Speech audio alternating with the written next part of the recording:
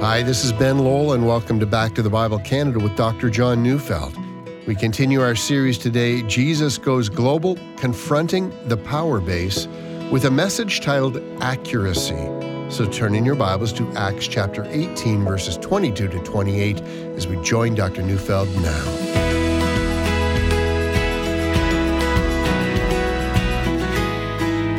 My father was both a farmer, but he also worked as a carpenter. He was trained in Europe. Allow me to boast about him for a bit. Wherever my father built a house, you could hang a plumb line on any wall, and it would be true. My father believed his trade ought to reflect precision at every level. He was not going to leave out one step in the complete process. He believed that people who would live in houses that he had built would be pleased that he had taken no shortcuts, or that there were defects in it, or that he had simply not taken the kind of care he would have taken if it was his own house.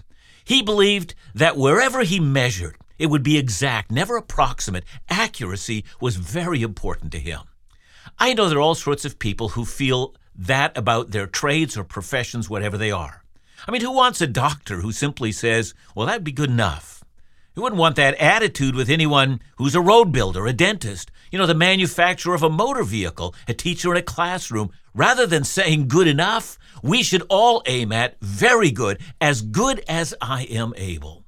I find the same attitude must come to play when it comes to preaching or teaching of Scripture. After all, if one's an instructor of the Christian faith, one must remember that those who instruct are not the authors of the Christian faith. Rather, for those who teach, it's our task to pass on that faith that was once for all delivered to the saints. And furthermore, what's at stake in our teaching may well be the eternal well-being of our hearers. See, I often remind myself that if I had only been a medical doctor, what would have been at stake is the person's physical life. That's a very serious matter, but how much more serious are the eternal souls of those who hear? And for that reason, every teacher of the Word must labor to be precise, accurate when it comes to their explanations of Scripture. Good enough ought never to pass from the mouth of a Bible teacher.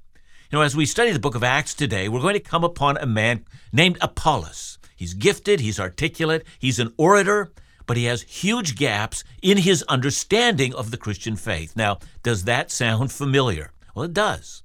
And so what we will learn about him will be a wonderful lesson to anyone who feels called to teach the Word, and also for those who feel called to listen to those who teach the Word. It has something to say for all of us. And before we come to the story of Apollos, let's take note that we're now coming to a new chapter in the ministry of Paul. He's about to embark on his third missionary journey. So Acts 18, 22 to 23. When he had landed at Caesarea, he went up and greeted the church and then went down to Antioch. After spending some time there, he departed and went from one place to the next through the region of Galatia and Perga, strengthening all the disciples. Now, Luke gives us almost no information about why Paul sailed to Caesarea rather than finding a vessel that would sail directly to Antioch on the Syrian coast. And I mention Syria because Acts 18 verse 18 says that Paul set sail for Syria. He had in mind to go back to his home church in Antioch, the church that had sent him out in the first place. He was going to go back and report all that had occurred as he had preached the gospel and one church after another had been formed. But then without explanation, Luke says he sailed for Caesarea, which is a port city in Israel.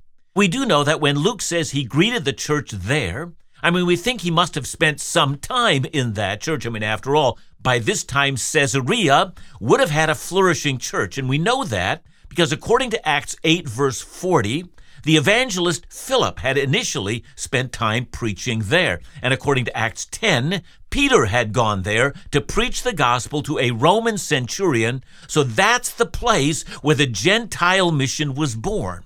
And so since the Gentile mission began in Caesarea, we'd have to expect that of all churches, that one, I would have had a keen interest in the Greeks that had come to Christ, into the churches that had been formed among them, that they were faithful to the Lord Jesus. Some scholars speculate that Paul might have also spent time in Jerusalem while he was there, and that he had visited with James and whatever apostles were there at the time. And I suppose that's possible. It's really speculation since Luke doesn't even mention it. We do know, however, that Paul had a rich and a warm relationship with the other apostles, and he would certainly have wanted to meet with whoever was there. Nonetheless, he's on his way to the church that sent him to Antioch. That would have been somewhere around a 500-kilometer trip from Caesarea, and so we have to think this indeed would have taken him some time. So when he arrives, the only information that Luke gives us as to what happened when Paul came to his home church in Antioch is that he spent time with the believers there. It's hard to say what Luke meant by some time. Some scholars speculate that he has spent at least a half a year there, and again, we have no way of knowing that. No doubt the church would have, talked about, this rapid spread of the gospel into the Gentile world and what that meant. And no doubt, people wanted to hear how all the churches were faring. Were they being persecuted? Who was leading them? And the good news of Jesus, was it being accurately taught? Or were there false teachers creeping in? How could they pray more effectively for these churches? How could they partner with these churches? Should they be sending more teachers and preachers to these churches? But the time had come, Paul needed to go again. And where would he be going this time? And I have no doubt, because of his short stay in Ephesus, Paul had been itching to get back to that city. He'd left Priscilla and Aquila there, and he must have felt urgency to go back. But at first, Paul returns to the regions of Galatia and Perga, and those regions were the first place where he had begun his missionary work. Back then he was with Barnabas, and that was so long ago now, but Paul never stopped being interested in those churches. And while writing the Corinthian Christians later, Paul would say, and here I'm quoting his words in 2 Corinthians 11, verse 28, he says, "And apart from other things, there is the daily pressure on me of my anxiety for all the churches." And that's what drove Paul. Before he could trace out new places to preach the gospel, he had to go back and make sure the churches that he had already planted were doing well. And so with that as his motivation, Paul begins his third missionary journey. Now at this moment, Luke for the first time switches from Paul in Galatia and Pamphylia to Aquila and Priscilla. You remember, Paul had left them in Ephesus. No doubt Luke does that to prepare us for what's to come in that city. But it also instructs us, telling us that Paul is not the only missionary moving from city to city in order to preach the gospel. And with that, I hope you can spot a problem as well as an opportunity. At this point in time, the New Testament had not been written. Very little of it was written, and what was written was in the hands of very, very few people. Almost everything that was being taught about Jesus had come because they had heard it from other teachers and not because they had written material. But there are many who had not been formally trained in Christian teaching, so the matter is chaotic. It's not unlike what it is today in any situation, where the gospel is rapidly advancing in a culture that's never heard before and where training is so badly needed. Well, let's continue to read. Acts 18:24-26. Now a Jew named Apollos, a native of Alexandria, came to Ephesus. He was an eloquent man, competent in the scriptures. He had been instructed in the way of the Lord, and being fervent in spirit, he spoke and taught accurately the things concerning Jesus, though he knew only the baptism of John. He began to speak boldly in the synagogue, but when Priscilla and Aquila heard him, they took him aside and explained to him the way of God more accurately. I hope you caught a few key words. The first is accurately, and then we come to two words, more accurately. In short, what Apollos was teaching was indeed the true gospel, but there was so much more that he could have been teaching. And in his case, it was probably true that he didn't know what he didn't know. He was doing well with what he had. He just needed more information about Jesus, more truths that his hearers needed to hear, but the preacher himself didn't know. We'll talk about the details about that in just a little while, but I hope you can see the application. Every good preacher seeks to be a learner for a lifetime. And in most cases, that will include more formal as well as informal training as well. take more Bible classes, learn the skills of Bible interpretation in a more precise manner, take courses on biblical theology, get acquainted with the original languages, but of course also learn about how to be a more effective minister of the gospel in your local church. But where there is no appetite for this, where there's little interest in learning what has up to now not been known, well, not only does the preacher suffer, but also the hearers. And for that reason, good churches will work with their pastor to always make sure that he's getting ongoing and helpful training. In the end, everyone's going to be benefited.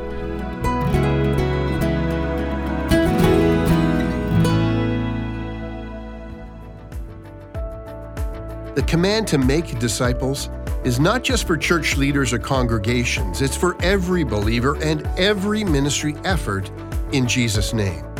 Back to the Bible Canada is a disciple-making ministry through its teaching, its broadcasts, and publications.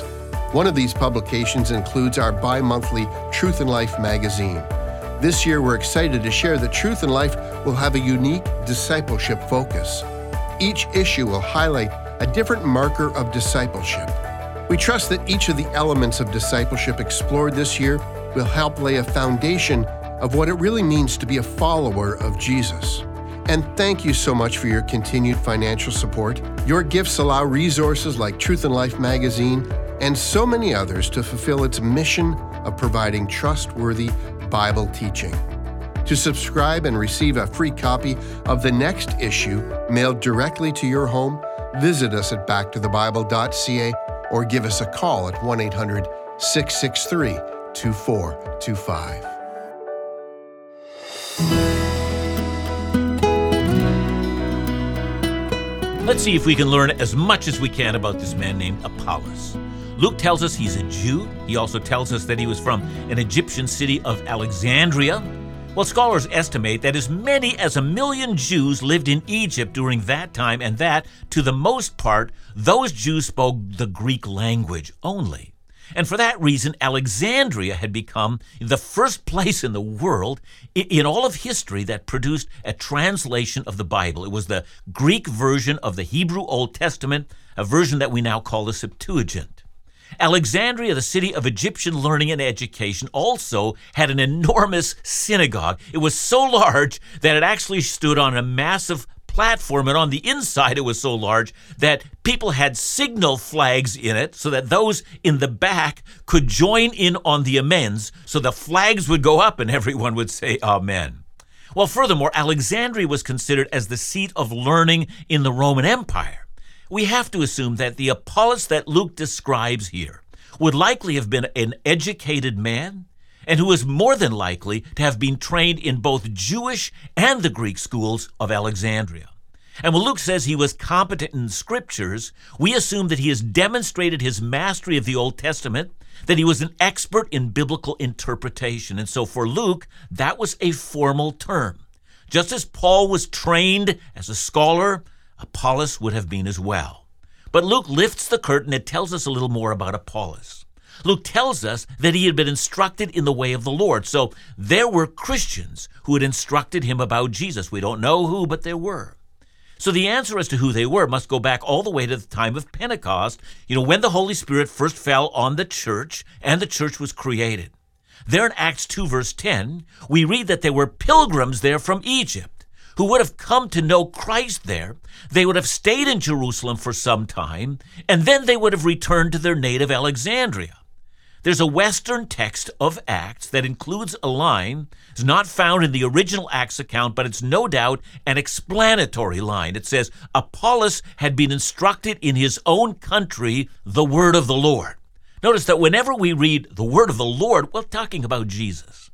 Now, again, I would only be guessing if I, were to try to understand how he was taught. But there's something troubling that we know about history from Alexandria. Those of you who know something about it will immediately know that Alexandria had an aberrant form of Christianity, and it was influenced by the Greek philosophy of Gnosticism. I won't go into all the details about Gnosticism, but the Gnostics denied the importance of the body, and there were certain kinds of Gnostics who believed that Jesus didn't come in the flesh, he only appeared to have come in the flesh. That's why later the Apostle John would write that very famous line in 1 John 4, verses 2-3, where he would write, "By this you know the Spirit of God. Every spirit that confesses that Jesus Christ has come in the flesh is from God. And every spirit that does not confess Jesus is not from God."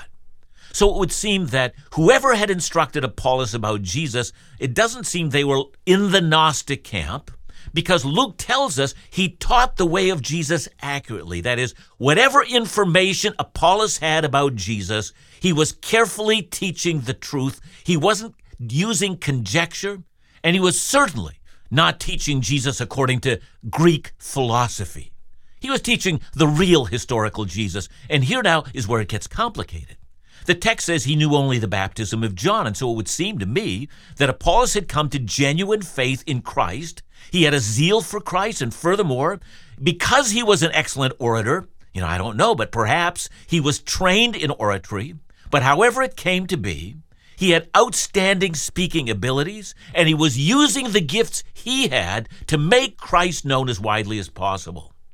And if Apollos had truly come to know Christ, and that's most certainly the case, then we assume that he was also, however, unbaptized. And also because the next section, that is, when we come to Acts 19, where we'll encounter some disciples who were baptized into the ministry of John, but not into the name of Jesus, who didn't have the Holy Spirit, Apollos was not the same as them. Apollos was a true follower of Jesus. He was filled with the Holy Spirit, but he'd never been instructed in the nature of Christian baptism. Now, we've been talking about what we know about this man Apollos, but here let me add one more thing, and it's very important. Apollos is humble. He's teachable. And so let's see if we can recreate the scene.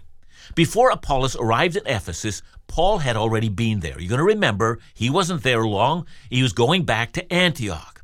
But Paul had spent time in the synagogue at Ephesus, and perhaps he was there for several weeks, and each week, taking the Jews there through the Old Testament, teaching how Jesus fulfilled the longings of Scripture. And then Paul had left. The synagogue there, unlike other places, had not risen up against Paul, and so there was still a hunger to hear more about Jesus. And with that, Apollos, educated, articulate, a man whose heart was aflame for Jesus, entered the city. He was, of course, invited to preach. And, of course, Aquila and Priscilla, who had witnessed the ministry of Paul in Corinth for a year and a half, and who were under the teaching of Paul for that entire time, hear Apollos, and they're thrilled to hear him. Apollos, an able defender of Jesus the Messiah. Apollos clearly had, as Luke describes him, a fervent spirit for Jesus, but he had gaps in his training. But if he was humble, and if he was willing to learn, this couple could put him into seminary and finish off his training. And Apollos was humble. I love the way Luke describes it. It says, Priscilla and Aquila took him, that is, they took him aside, no doubt. They explained who they were, and they said they would explain the way more accurately. And incidentally, by putting Priscilla's name first, I have to assume that she was the more able theologian of that couple. And that surely would not have bothered Apollos. He was humble. Teach me, he says, and they do. Now, by the way, I have no doubt in teaching Apollos the truths around Christian baptism, that it was this godly couple that would have baptized Apollos. And then what follows from that's really a wonderful story. And one more matter before we move on. When I said that Priscilla would surely have played a major role in the training of Apollos, I don't mean to imply, therefore, that she was in some way a pastor in that city. See, if you're familiar with 1 Timothy 2:9-15, that matter is settled there. Now, I'm not making this a teaching on the role of women in the church, but I do note that the prohibition in 1 Timothy does not prevent a woman from training Apollos in a private setting. So let's be clear. There's so much to learn about the faith from both men and from women. I'm a complementarian who believes that in the assembled, gathered church of Christ, God gives men and women complementary roles, but that does not mean that women do not have a teaching role. But let's not get distracted from our text. Let's continue on as we read about Apollos, Acts 18:27-28. And when he wished to cross to Achaia, the brothers encouraged him and wrote to the disciples to welcome him. And when he arrived, he greatly helped those who through grace had believed, for he powerfully refuted the Jews in public, showing by the scriptures that the Christ was Jesus. Well, now, what was awaiting Apollos in Achaia? Now, if you've been following this series on Acts, you're going to immediately know that Achaia was the province of southern Greece. We also remember that the city of Corinth was the most important city of Greece in that time. And you also know that Paul had just spent 18 months there establishing a church, which was a very fast-growing and effective church. And Apollos goes to Corinth. Wonderful! But tragically, we also know that, when the church in Corinth divided into 4 factions, Apollos had nothing in the world to do with creating those factions, but people used his name to create them. But there was a positive side. We remember that in Corinth, the law forbade the persecution of Christians, and Apollos' keen intellect, his ability to speak, his mastery of Scripture, and most of all, his accurate knowledge of the gospel greatly helped those who through grace believed. And all this through a man who at one very crucial point in his life was humble enough to learn the Word of God more accurately from a couple who worked as tent makers. It's a wonderful thing when powerful preachers of the Word will admit they're never done with learning and with growing in the Scriptures. It's wonderful to see highly effective pastors who glorify God through their ministry and who work with all their might so that they might preach the Word ever more accurately. Through history, God has gifted the church with many men like Apollos, but he has also gifted the church with many who would help the Apolloses of this world to learn the Word of God more accurately and increase their effectiveness as preachers of the Word of God.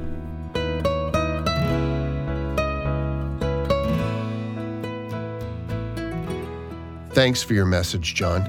John, let me ask you, should the local church be better supporting pastors in their continuing growth as teachers and preachers? It seems many congregations are either reluctant or don't find it necessary to invest in the growth of their leaders. Or heavens to Betsy's, how much is this going to impact our budget, right? All that kind of stuff. And we need to ask ourselves, do you think that when your pastor first comes to you, that he has all the training that is required?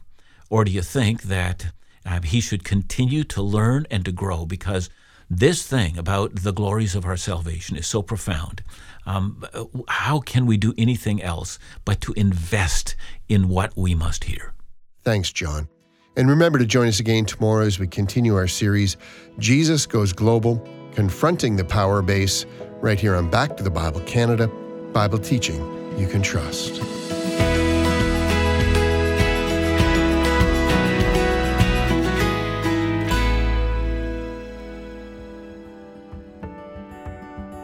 We live in a fallen world.